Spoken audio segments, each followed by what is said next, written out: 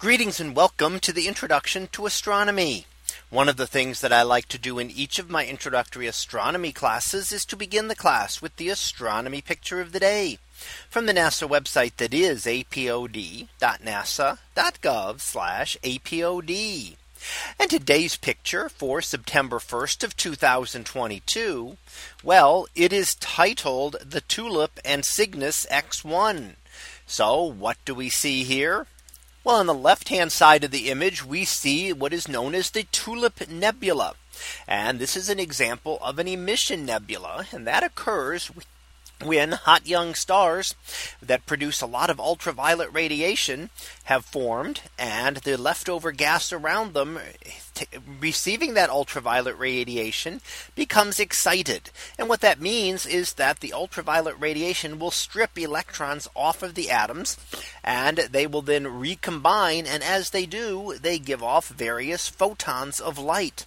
And in the visible part of the spectrum for hydrogen gas, which makes up most of the atoms in the universe, that will give off a distinct red glow that we see. So we tend to see this red glow associated with star formation within our galaxy.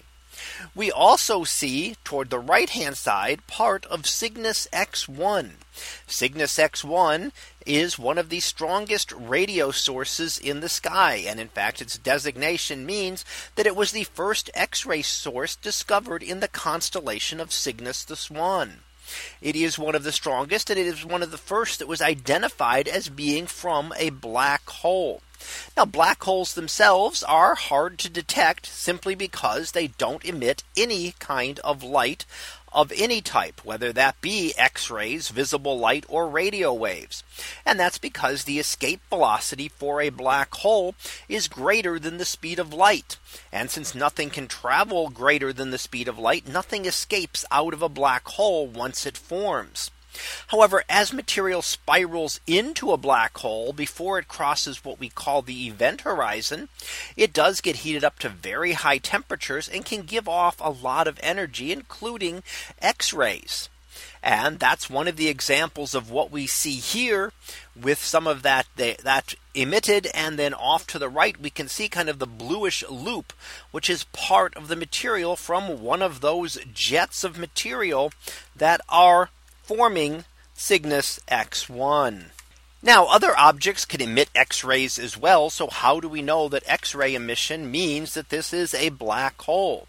Well, we can do other things, in fact, studying the motions of this.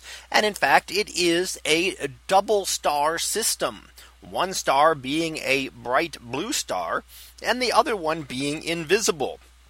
If we track out their orbits, we can use the laws of gravity to determine the mass of the objects, how much material has to be there. For the star that we can see, we can make an estimate. We have a pretty good idea of how much material is there. So whatever is left over must correspond to the other object. And because that is a very significant amount of mass, we know that the only thing that could be there that could contain that amount of mass in that small of an area would be a black hole. So this was one of the first to be identified as a black hole. And we, of course, continue to look for other black holes and have found evidence of many others over the decades since this was first found. So that was our picture of the day for September 1st of 2022.